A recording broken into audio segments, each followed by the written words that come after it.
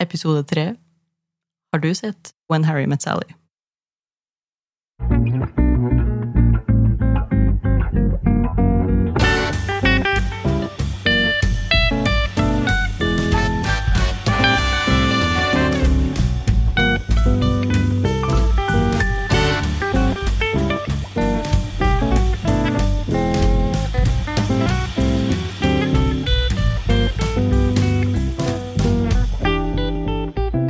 Episoden her inneholder spoilers for Sleepless in Seattle, You Got Mail og When Harry Met Sally.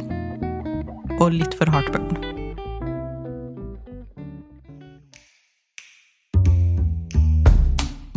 Nora Ephron har både skrevet og regissert flere filmer, og jeg vil si at de romanske komediene hennes er legendarisk og har satt standarden for det vi fortsatt ser i dag, at folk prøver å etterligne, men aldri helt klarer å kopiere. Så jeg vil snakke om de 3 klassikerne Sleepless in Seattle, You Got Mail og When Harry Met Sally.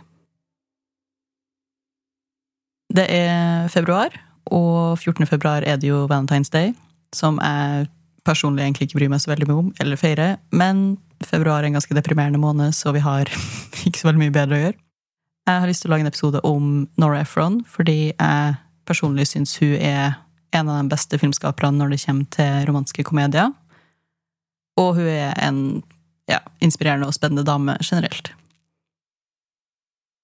Begge foreldrene til Nora Ephron var manusforfattere både for teater og film, så de var sånn skikkelig New York-familie, men de flyttet til Hollywood når hun var barn for å satse på filmmanus.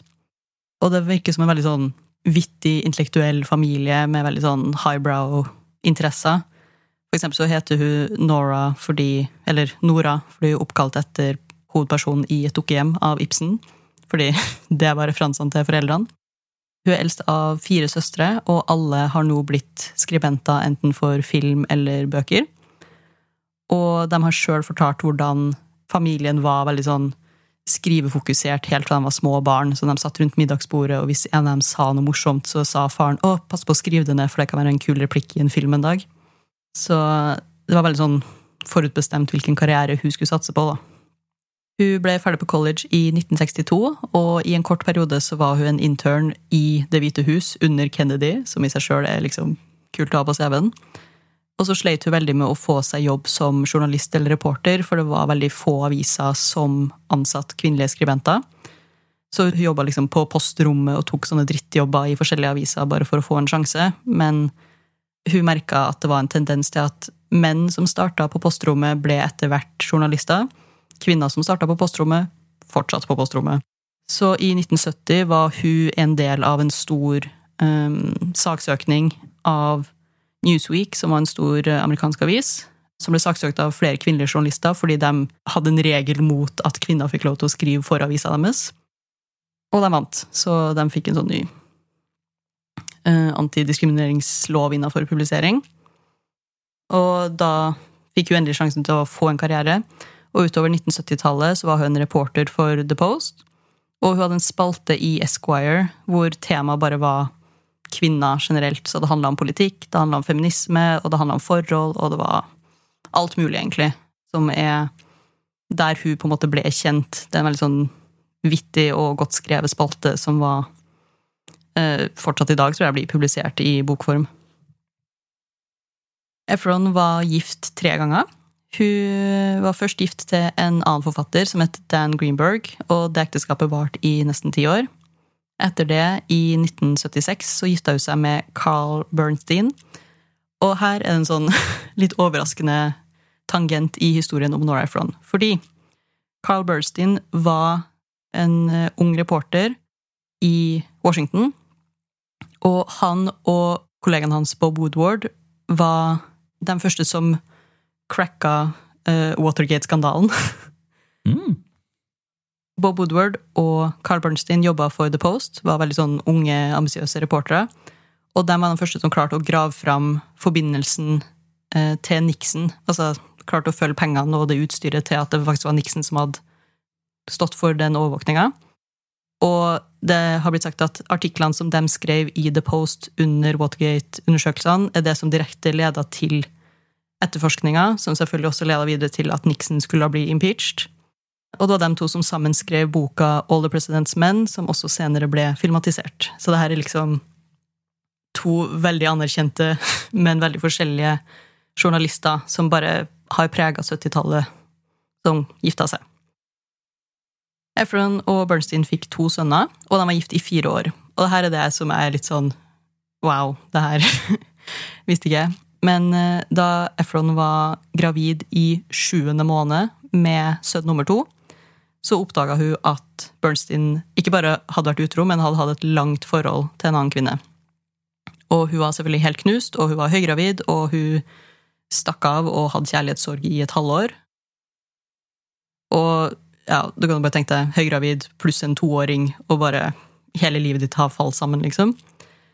Men det her ble en litt sånn lett fiktiv versjon av hennes personlige tragedie, ble skrevet om til den første romanen hennes, som heter Heartburn.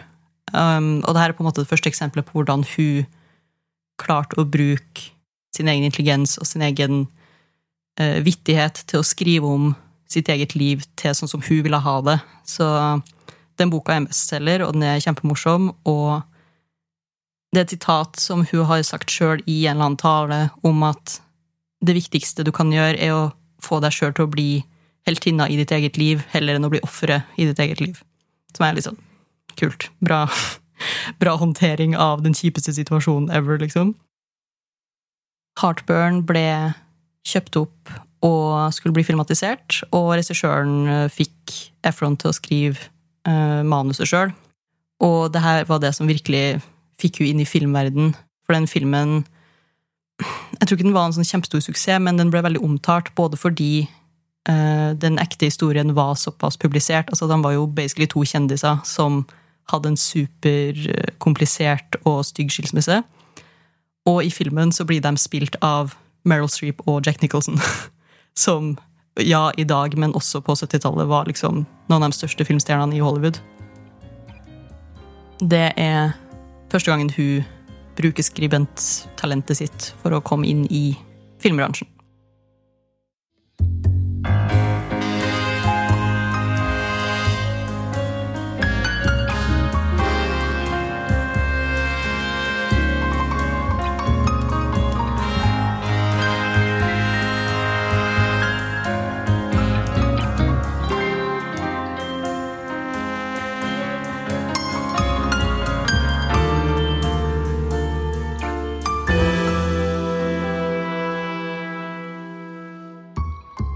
When Harry Met Sally fra 1989 er skrevet av Nora Ephron og regissert av Rob Reiner, med Meg Ryan og Billy Crystal i hovedrollen.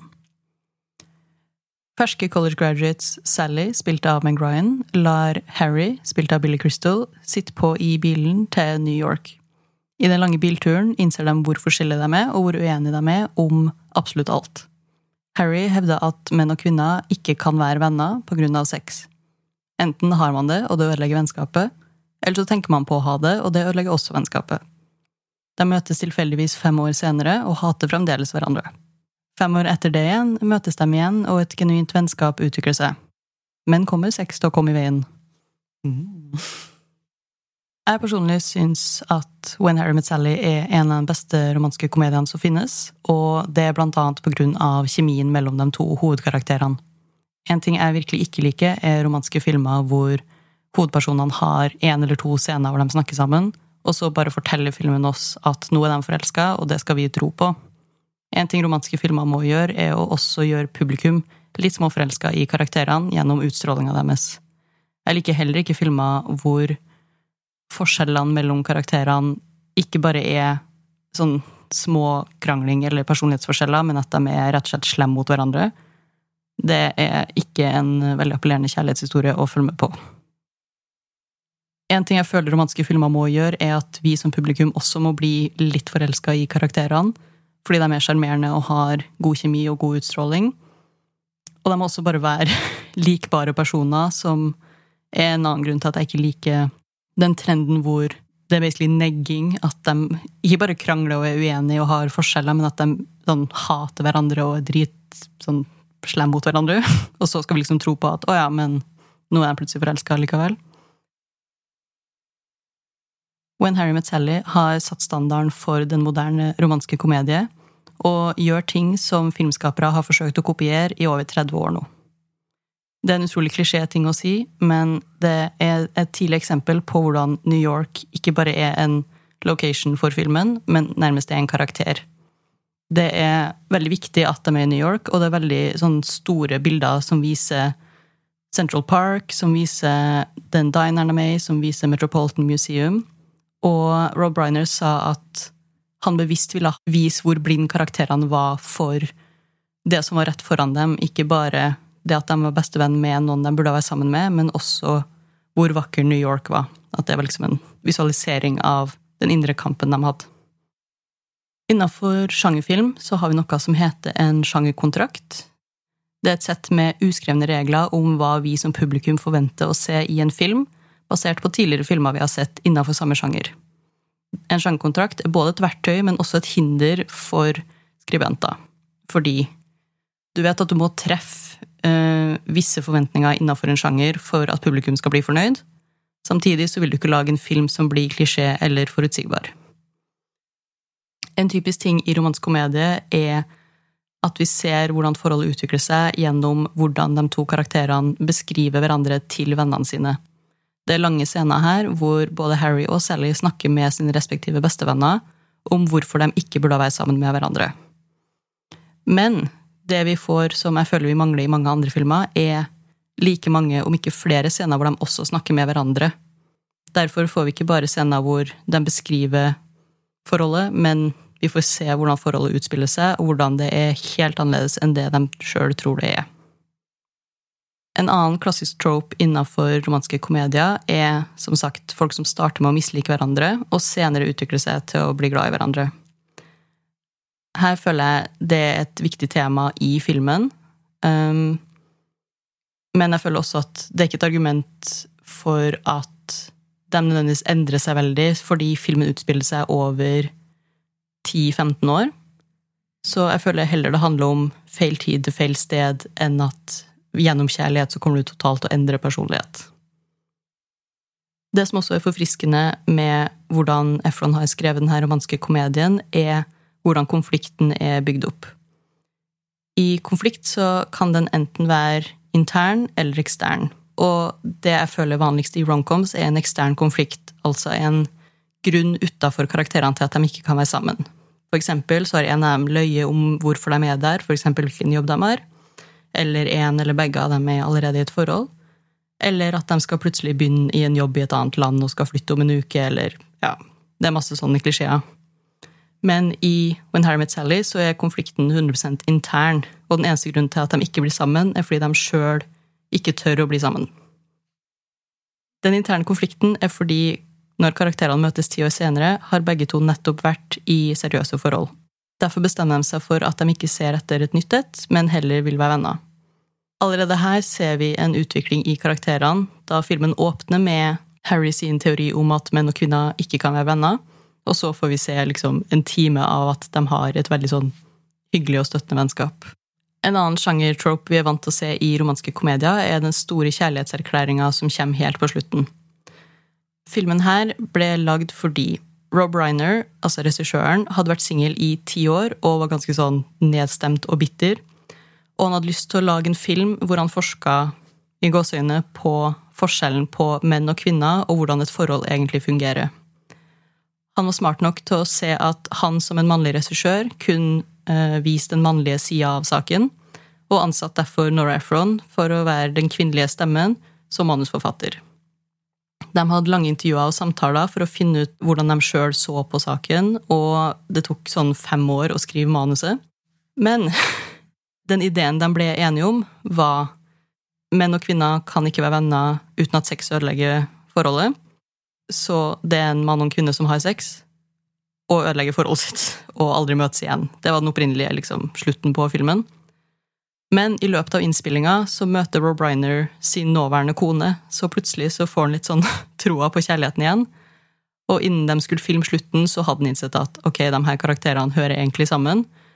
Og som han selv sier i intervjuet, plutselig skjønte jeg at ja, det går an at folk blir sammen. Sånn, han gikk fra å være liksom kynisk og soft i løpet av innspillingen av den filmen her. Billy Crystal, som spiller Harry, er en veldig god venn av Rob Reiner. Så når han skulle ha den store liksom, kjærlighetserklæringen til Sally på slutten, så var den veldig sånn improvisert, og han hadde egentlig bare funnet opp ting på stedet som han ville si om Meg Ryan. Jeg vet ikke, det er liksom en av de beste kjærlighetserklæringene på film, og den har blitt forsøkt kopiert i så mange andre romanske komedier som fanger liksom ikke den samme energien av Billy Crystal som bare står der og improviserer og liksom bare bobler over av følelser. Det eneste som er litt, ikke trist, men litt sånn irriterende med at de blir sammen på slutten, selv om de egentlig ikke skulle bli det, er at Billy Crystal sin douchebag-karakter i 20-årene som tror han har liksom funnet ut alt om hvordan menn og kvinner funker, har rett. Fordi det stemmer jo. I starten så sier han menn og kvinner kan ikke være venner, og tydeligvis så har han jo rett i det. Men vi kan også se at han som karakter har blitt 10 år eldre i løpet av filmen, og forhåpentligvis så har han ikke de meningene lenger. Da Efron skrev filmen her, så intervjuet hun både Rob Reiner og Billy Crystal om vennskapet deres og forholdet deres for å finne ut ikke bare hvordan menn tenker om kvinner, men hvordan mannlige vennskap fungerer. Det er scener i filmen som er direkte plukket fra intervjuene deres. For eksempel så er det en veldig søt scene hvor Harry og Sally ser på TV hver for seg, men de snakker i telefonen mens de ser på TV. Og visstnok så har hun plukket det fra virkeligheten, fordi Reiner og Billy Crystal pleide å gjøre det sånn hver kveld i en periode de var single og superdeprimert. Så de bare lå på telefonen og switcha på TV-en og snakket sammen hver kveld, og jeg synes det er veldig søtt. Det går også andre veien, fordi Sally er en veldig sånn pertentlig karakter som er veldig sånn nøye og detaljorientert og vet akkurat hva hun vil ha. Og hun ligner veldig på Nora Ephron. Rob Reiner og hun skulle bestille lunsj en dag til kontoret, og Rob Reiner observerte Nora Ephron bestille en salat, og han skal visst nok ha sagt, herregud, det her er det rareste jeg har sett, det må vi ha med i filmen, for hvis du ser filmen så er selv veldig sånn, jeg vil bare ha det på den måten, og jeg vil ha den tingen på siden, og du får ikke ha den dressingen, den skal være i en egen liten container, og du får ikke blande de tingene, og bla bla bla. Og Nora Ephron er visst nok veldig sånn i virkeligheten. Så både Harry og Sally er veldig basert på Rob Reiner og Nora Ephron. Både Harry og Sally er uperfekt, men de er veldig elskverdige, og vi får tid til å bli kjent med dem både som individer, og vi får se dynamikken deres på skjermen. Jeg liker også at det er likeverd mellom det mannlige og det kvinnelige perspektivet, og det tror jeg er et resultat av et godt samarbeid mellom en kvinnelig manusforfatter og en mannlig regissør. Jeg tror også de genuint hadde et veldig godt forhold, og det spilles også veldig i karakterene. Ikke bare var det tett samarbeid i skriveprosessen, men Efron var også med på sett hver eneste dag når de spilte inn filmen. Det er også mye av filmen som er improvisert, med forslag fra både Meg Ryan og Billy Crystal, og selvfølgelig Carrie Fisher, som spiller Meg Ryan sin bestevenninne. Did you know? Det er en scene i filmen hvor 4 av karakterene har en samtale parallelt, altså det er 2 telefonsamtaler som pågår. Den ble filmet på 3 forskjellige sett, fordi det måtte være synkront, og de måtte spille inn alt samtidig, heller enn å klippe mellom det. De hørte hverandre sine samtaler gjennom hodetelefoner for timing, og det tok 60 opptak å få til den scenen. Sleepless in Seattle fra 1993 er skrevet og regissert av Nora Ephron, med Tom Hanks og Meg Ryan. Tom Hanks spiller Sam, som nylig har flyttet til Seattle for å få en ny start i livet etter kona hans død. Hans 8 år gamle sønn Jonah ringer til et radioprogram à la Dr. Frasier Crane Show og ber faren snakke om hvor ensom han er og hvorfor han må få seg en ny kjæreste. Sam åpner opp, og kvinner over hele landet blir forelsket i enkemannen på radio. En av de her kvinnene er Annie, spilt av Meg Ryan, som nettopp har introdusert familien til sin nye forlovede. Hun blir helt betatt og klarer ikke å slutte å tenke på Sam, som på sin side mottar frierbrev fra hele USA.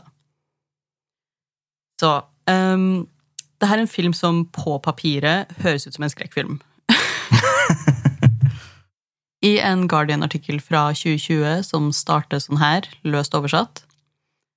Nora Ephrons verden kanskje smal, middelklasse og privilegert, men i denne rom-com-klassikeren balanserer hun melankoli og sprudlende optimisme. Og det synes jeg passer veldig bra, fordi ja, det for så vidt en romantisk film, men de to hovedkarakterene møtes for første gang når det 10 minutter igjen av filmen. Så det en sånn rar, melankolsk, trist stemning over at du skal tro på at de kanskje passer sammen, men du får faktisk aldri sett dem sammen, og du får heller ikke bekreftet om de funker sammen. Du må liksom bare stole blindt på filmen. Ephron selv har sagt at filmen her handler om hvordan våre forventninger til kjærlighet har blitt formet av filmer. Vi ser 2 parallelle historier heller enn en historie om 2 karakterer, og de her 2 historiene presenterer 2 forskjellige syn på hvordan kjærligheten funker. Meg Ryan tror på skjebnen og mener at universet ville at hun skulle høre Tom Hanks på radio den kvelden, og at de derfor hører sammen. Mens Tom Hanks mener at alle har en perfekt partner, og han var kjempeheldig som fikk møte kona si, og nå som hun død kommer han aldri til å oppleve kjærlighet igjen. Vi som publikum ser på de her 2 livssynene som litt urealistisk og ekstrem, men samtidig gjenkjennelig. Jeg synes som sagt at filmen her blir en slags Schrödingers kjærlighetshistorie. Vi blir kjent med 2 personer som virker som om de passer sammen, men vi vet ikke når de tar heisen ned fra Empire State Building om de noen gang kommer til å møtes igjen, eller om det her starten på resten av livet deres sammen. Spørsmålet filmen her stiller hvis det finnes en perfekt partner for oss der ute, kommer vi til å møte dem før eller siden? Nora Ephron var gift 3 ganger, og jeg har inntrykk av at hennes syn på kjærlighet både romantisk og pragmatisk. Jeg tror hun kanskje tror litt på skjebnen, fordi hun snakker I hvert fall om den tredje mannen sin som, hva skal jeg si, sjelefrenden hennes, eller den perfekte partneren hennes. Det jeg liker med filmene hennes at det et litt mer voksen syn på kjærlighet. Det vi vant til å se I romantiske komedier gjerne high school eller tenåringer som blir forelsket, og de var forutsbestemt for hverandre, og vi skal tro på at de sammen resten av livet. Ephron viser oss en verden hvor du kan bli en enke eller enkemann, du kan skille deg, og du kan rett og slett bare slå opp med noen fordi forholdet var ikke det du trodde det skulle være. Og allikevel kan du ha flere meningsfulle forhold I løpet av et liv. Fun fact. Did you? Did you know? Jeg synes det kult, og jeg synes også det sier litt om både kredibiliteten til Nora Ephron, men også min, jeg vet ikke, desperasjon etter å gjøre rom-com til en litt mer anerkjent sjanger. Fordi cinematografen for Sleepless in Seattle var Sven Nykvist, altså den svenske cinematografen til Ingmar Bergman, som jeg synes ganske imponerende. Så det en veldig sånn vakker film I tillegg til at den bra skrevet. You Got Mail. You Got Mail fra 1998 skrevet og regissert av Nora Ephron med Tom Hanks og Meg Ryan. Igjen. Meg Ryan spiller Kathleen, som driver en barnebokhandel som hun arvet etter mora si I New York. Butikken heter The Shop Around the Corner, som også tittelen på en film fra 1940, som denne filmen inspirert av. Tom Hanks spiller Joe Fox, en kynisk kapitalist fra en familie som driver en kjede med Fox Books. Han skal åpne en massiv bokhandel I nabolaget til Kathleen, som trolig vil utkonkurrere hennes lille bokhandel. De blir yrkesrivaler, men det de selv ikke vet at de over tid har utviklet et nært forhold som digitale brevvenner. Som jeg antar var en ting på 90-tallet, jeg vet ikke. Faxvenner. Jo, det sånn AOL dial-up, sånn og så sier de tidlig at de møttes på et sånn anonyme over 30 chatforum, og så har de bare sendt e-poster fram og tilbake I et års tid, cirka. Og jeg føler den filmen her blir en slags kombinasjon av Sleepless in Seattle og When Harry Met Sally, fordi Sleepless in Seattle nesten et sånn rart eksperiment I klarer vi å tro på kjærligheten mellom 2 karakterer som aldri møtes. Mens her har vi 2 karakterer som har ett forhold I virkeligheten, og ett forhold online uten at de vet at det det samme forholdet. Så vi får fortsatt de lange, gode samtalescenene, og den mystiske, sånn, kommer de noen gang til å møte personen de tror de kjenner på internett. Og det her er jo noe jeg er fan av. Altså to karakterer som blir kjent over tid, og filmen bruker mye tid på å vise oss hvem de er, men også hvem de er sammen, og hvordan de snakker sammen. Og det er også et klassisk eksempel på fiender til kjærester-tropen. Altså de starter jo som businessrivaler og hater hverandre, og over tid så vokser de som mennesker og blir bedre kjent med hverandre. Det er også det perfekte setupet for en Nora Ephron-film, fordi hun startet jo som spaltist og journalist, og veldig mye av filmen her er jo bare at de skriver lange e-poster til hverandre. Så det er egentlig bare en måte for Nora Ephron å vise frem hvordan hun er god til å skrive vittige essay. Så det er mange lange, gode monologer som hun har skrevet til den filmen her. Filmen her handler på en måte om to ting. Den handler både om en kjærlighetshistorie og hvordan noen starter som fiender og ender opp med å bli glad i hverandre. Men det handler også om hvordan big business og kjedebutikker sakte men sikkert tar over storbyer og utkonkurrerer små uavhengige bedrifter. Og den her er fra 1998, det er ikke akkurat et mindre problem i dag. Men den kyniske siden av meg klarer ikke å ikke synes at det er veldig morsomt og veldig ironisk at Meg Ryan sin karakter, som på en måte representerer den lille uavhengige bokhandelen som tar opp kampen mot den store kjedebokhandelen, drikker Starbucks hver eneste dag. Så det er flere scener hvor hun både er i en Starbucks, bestiller en Starbucks, har en Starbucks-kopp, og har ikke gjort nok research til å sjekke at Starbucks ikke var en liten, lokal, familiedrevet kaffebutikk på slutten av 90-tallet, men jeg tviler. Jeg har også sett, når jeg har gjort research nå, masse kritikk om at det er liksom skamløs produktplassering av sånn AOL, dial-up, internett. Men jeg vet ikke, når ting ikke finnes lenger, så tenker jeg liksom ikke på det som produktplassering på samme måte. Sånn, jeg skal ikke ut og kjøpe meg et modem, liksom. Men kanskje en Starbucks. I You Got Mail ser vi også litt det samme som vi ser i When Harry Met Sally, hvor filmen viser oss at det er indre heller enn ytre problemer som gjør at karakterene ikke blir sammen. Det jeg liker med både Sleepless in Seattle og You Got Mail er hvordan Meg Ryan sin kjæreste ikke er slem, eller at de ikke nødvendigvis ikke passer sammen. På papiret er det fine fyrer, og vi i publikum sitter bare og heier på at hun skal innse at Tom Hanks passer bare bedre sammen med Meg Ryan. Noe av det verste jeg vet i en film er når det er trekantdrama eller en karakter som er i et annet forhold som vi ikke heier på. Og den eneste måten dem som lager filmen klarer å vise oss hvorfor det her er en mann hun ikke vil være sammen med, er å gjøre det til en barnslig eller voldelig eller nedlatende drittsekk. Det her har likevel den konsekvensen at vi ser litt ned på den kvinnelige karakteren, fordi hun har jo valgt å være med denne drittsekken i utgangspunktet. Så det er en veldig sånn lat måte å vise oss at hun hører egentlig sammen med Tom Hanks. Se hvor voldelig eller teit mannen hennes er, og så er det sånn, jo, men nå ser jeg ned på Meg Ryan fordi hun er sammen med en drittsekk. Men filmene her gjør ikke det, hun er sammen med helt fine folk.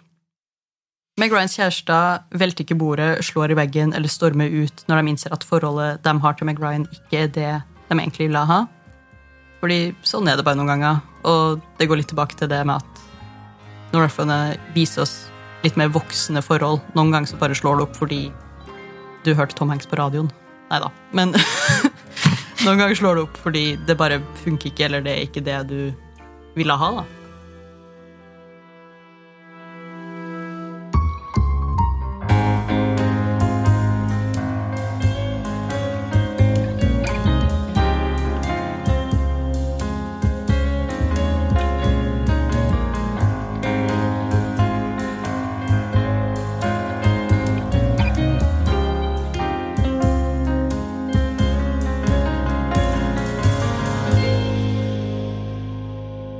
En klassisk beskrivelse av en romantisk komedie er gutt møter jente, de blir forelsket, men ignorerer det, de krangler og er fra hverandre før de møtes på nytt og anerkjenner at de egentlig hører sammen.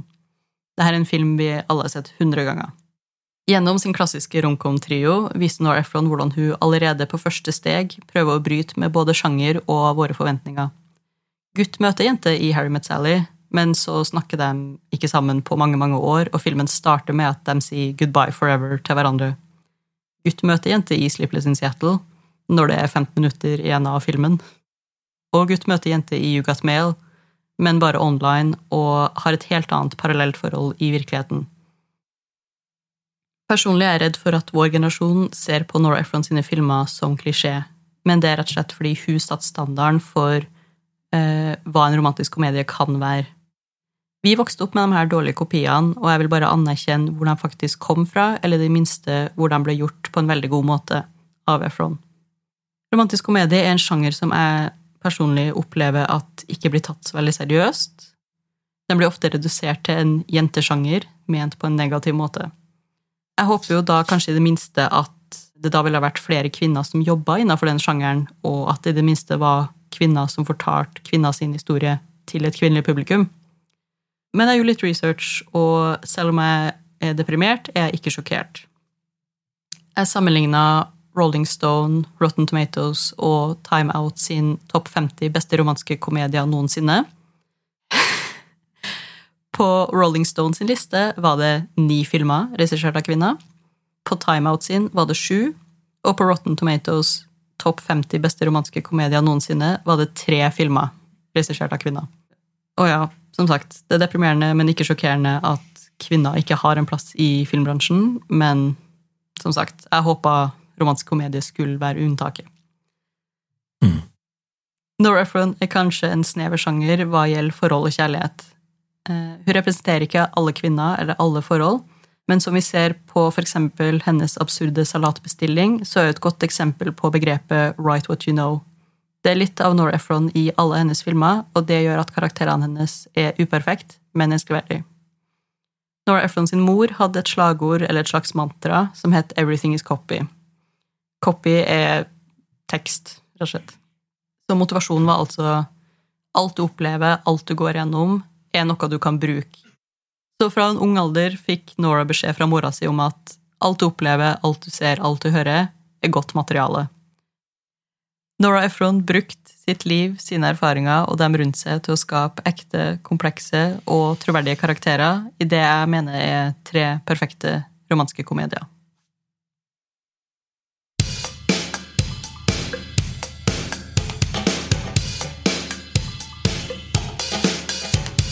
Episode 3. Det startet med en spott, den kan jeg ikke.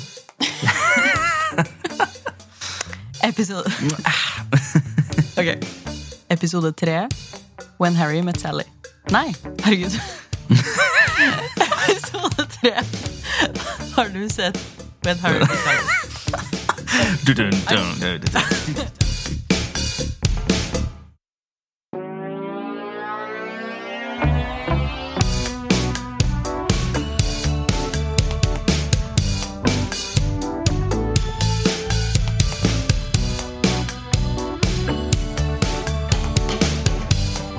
Har du sett? Er skrevet og presentert av Ada Vikdal.